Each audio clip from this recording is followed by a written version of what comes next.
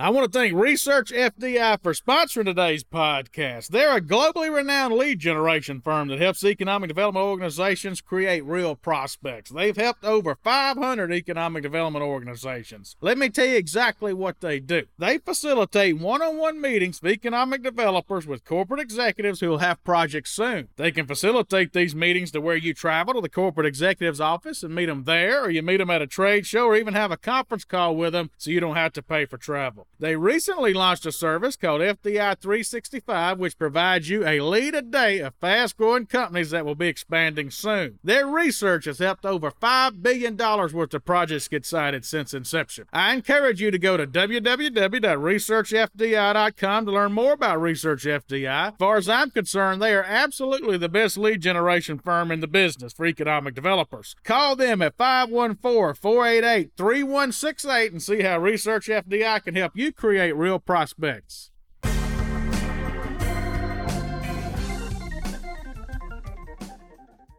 Hello, this is Chad Chancellor with Next Move Group. Before we begin today's podcast, if you've been enjoying our podcast series, please go over to Apple Podcasts, leave us a 5-star review. That'll sure help us out. We'd appreciate it a whole lot.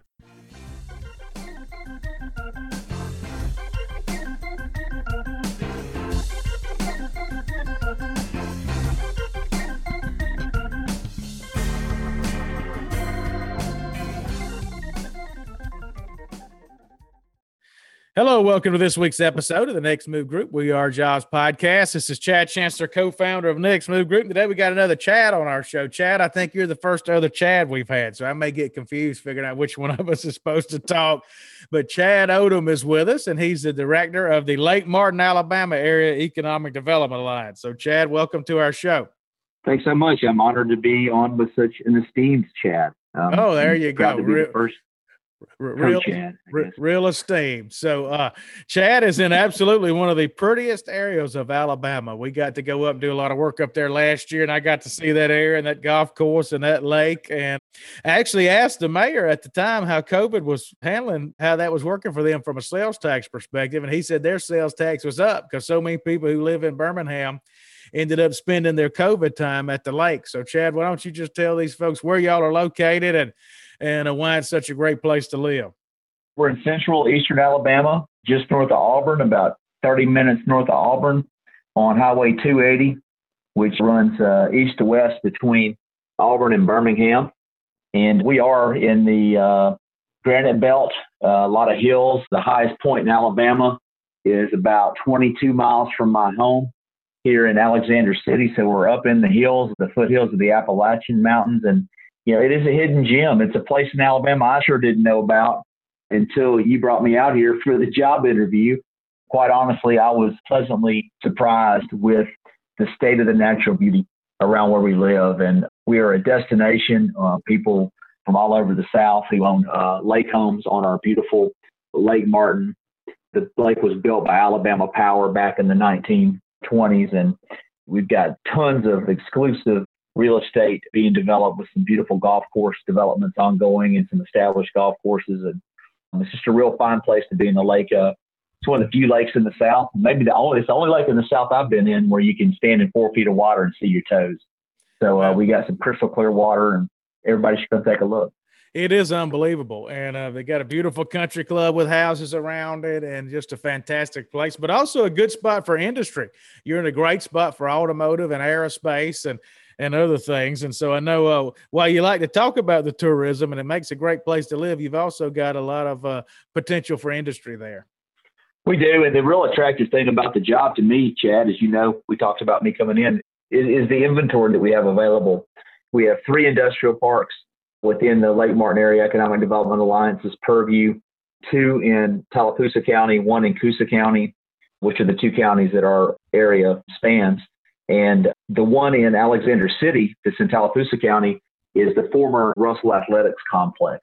And so we're in a unique position in that we have tons of inventory because we have an industry that made us and then for lack of a better term, died here, morphed out, moved to Atlanta, moved overseas. Their operations did and left us with tons of inventory and really tons of room to work with within our workforce. We've been adding jobs even before I got here. after Russell left in the early part of the century. And we're still about 3,600 light of where we were with Russell full employment before they started pulling out. And so we have room to grow within workforce. We have Central Alabama Community College here. Jeff Lynn, folks may know him from Louisiana or Georgia. He's been back in Alabama for a spell, and he's been appointed the president of Central Alabama Community College. So we have a real good team for companies' workforce needs and a lot of inventory, site ready to build and buildings ready to house the industries we're attracting. Well, let's get into a little bit about your story. So I got familiar with you, at least your name, when you worked for the World Trade Center in New Orleans. So take us back to how you got into economic development. I got to be careful how deep I get into that. There's a story to my life, and it's not all economic development. So I was around New Orleans when Katrina hit, and I wasn't in the industry then. I was actually waiting tables and attending bar establishments that down in New Orleans. Commander's Palace is one of the places I worked, waiting tables. I worked at the Bulldog for a minute on Magazine Street and the one in their mid-city location in New Orleans. I was 30 years old when Katrina hit, and I was kind of just having fun and got kind of caught with my pants down a little bit after the service industry had a hiatus after that event. And I saw a field that was going to not leave me in that position again. And what I came up with was urban planning. University of New Orleans had an undergrad, one of the few undergrad urban planning departments in the country down at University of New Orleans. And so I re-enrolled in school and started really excelling in the urban planning curriculum. I'd never done poorly in college. I just always kind of never had a goal. And when I got into urban planning, it was all the things I found myself interested in were all in one discipline. And so I was able to really pour my heart and mind into learning a discipline that could really help the city I loved, which is New Orleans. And when I was pursuing that toward the end, I had a CV that I'd patched together and was floating around to all the czars that Ray Nagin was hiring. That was the term of the decade back then. Everybody was a czars. There was a recovery czar named Ed Blakely, and there was an infrastructure czar named Ralph Thayer. And Dr. Thayer was a former head of the urban planning department at UNO, and I had a direct connection to him. And I chased him around everywhere I could with my resume, trying to get an internship with the infrastructure czar. And he wouldn't give me one because he didn't have any money to fund me. And he could look at my resume and tell that I'd done some things and I was making a living doing those things and wanted me to continue to make a living. Long story short, way too late is that I Forrest Gumped into economic development. He floated my resume to Gene Shriver, rest his soul, who was then the executive director of the World Trade Center of New Orleans and had been since the 70s. And Gene Shriver called me up to talk about a job that I never applied for and hired me as the manager of the first stop for international business services at the World Trade Center of New Orleans. And I finished my degree while doing that job, and the rest is history. So it was an awesome opportunity during a unique time in American history to really take a look at deals, foreign direct investment, new market tax credits, accelerated depreciation. And they just kind of threw the book of incentives at that recovery. And here I was, not so young, but newly minting professional aspirations to do great things, and got able to sit at the table and learn about everything from biotech, foreign direct investment, hospitals, infrastructure development, community development block grants, new market tax credits, you name it. We got at the table and learned about it and brought money to it, working along with the Department of Commerce. That's how I got started. That was my job at the World Trade Center. Well, and Gene is a legend in New Orleans and in Louisiana, and probably amongst all the World Trade Centers. What a better mentor to get to work for. You probably didn't know that when you took the job, but I bet you learned it pretty quick. He was about as well thought of as anybody could be. He was an impressive gentleman, and I didn't know it. You want to maintain that naivety so you're not intimidated by people, because if I had known who he was, I may not have gotten the job because I'd have been too intimidated. So by being so naive, I was able to get in there and just be myself and get the gig and get rolling. He was amazing and had the work ethic like I've never seen. I aspire to work that hard and to put that much thought into the details of doing the job of executive director that he did. I was at a conference one time and kind of told part of the story I just told you, and somebody referred to him and knew him as a titan. Gene Shriver was a titan. And so that was a real impressive term that I heard about him. But I was real blessed to have worked with Gene. My very first office, Chad, was on that building they're redoing right now on the port side, kind of overlooking that plaza down from the World Trade Center building down there. And that whole complex was styled like a Spanish castle. Oh, So yeah. every other office I'll have will pale in comparison to the grandeur of that facility. We're going to take a quick break for a message for our listeners. Be right back right after this.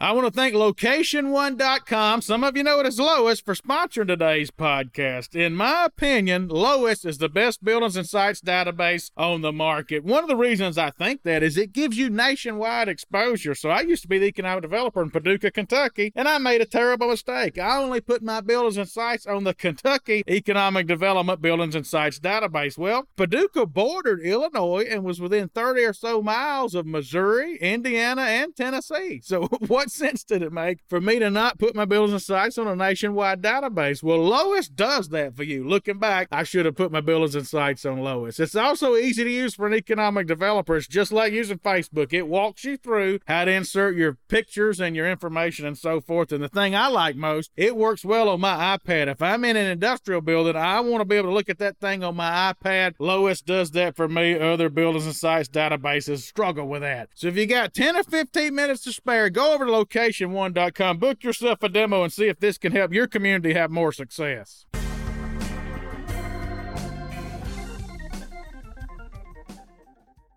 Well, then, folks that may not know, so the first World Trade Center was in New Orleans. People may think it was in New York, but I believe it was in New Orleans. And so the building at the end of Poydras Street, let's see, was it the end of Poydras or Canal? They kind of converged right there. Yeah, it's kind of where Poydras and Canal converge. The big tower was the World Trade Center of New Orleans. And now at the top of it had a tremendous club where business people would go for lunch and whatnot. And now they actually have vacated that building because there's a Four Seasons hotel development going in it.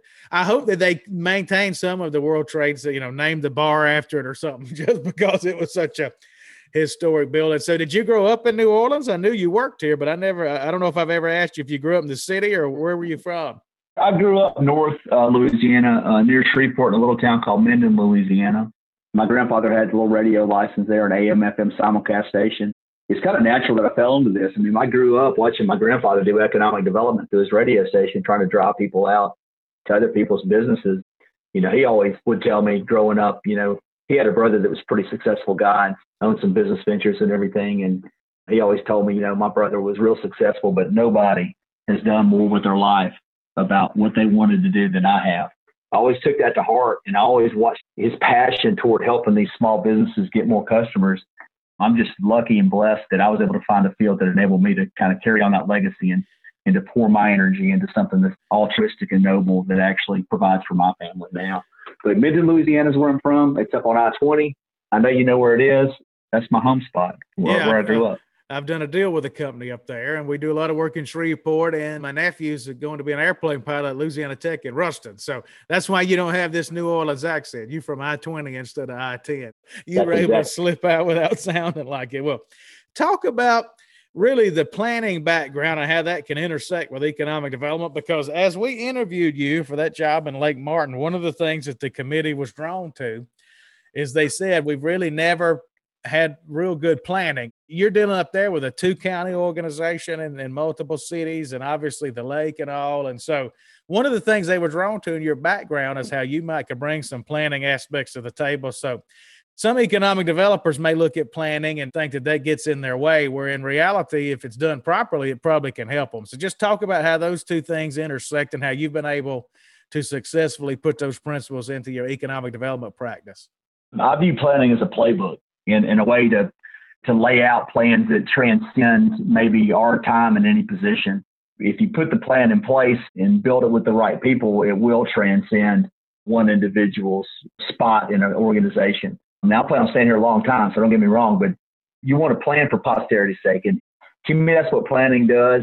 The background of it and the discipline of it, it's a holistic look at where you are and where you're going. It takes everything from underground up to the top of the building and all the people and systems in between into account. And so I'm proud to have a planning degree and to be able to apply this to the field of economic development. And I think that, if there's any planners that listen to this, or if you know anybody that's in planning that's maybe not too, gets frustrated in the field, economic development is just planning with finance. In my book, it's planning with finance and investment. And so The planning discipline is all about plans. It's all about laying it out and, what is and what could be and what are the possibilities.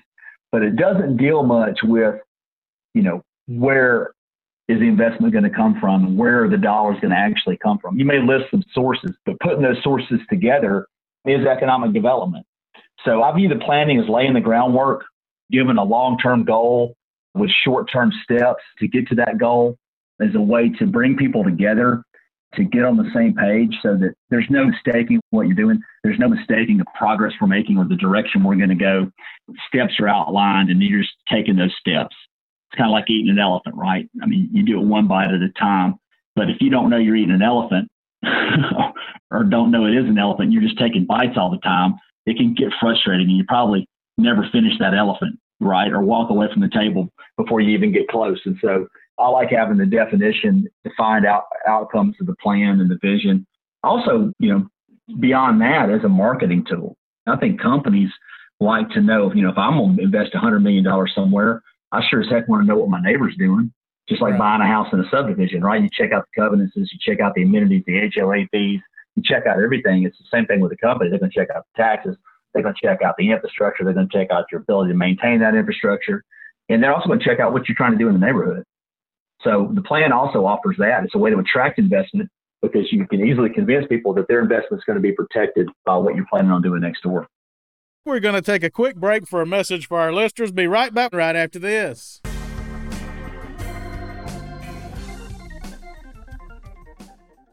In June of 2020, Next Move Group launched a new initiative called The Movement, and we already have more than 100 economic developers as part of our movement. The movement was really built to help improve the quality of lives of economic developers. It helps economic developers land more deals, helps them get along better with their board and elected officials, helps them deal with the media, even helps them learn how to build their resume if they want to look for a new job. So thank you to our first 100 members, and if you want to join the movement, go to thenextmovegroup.com/movement to learn more.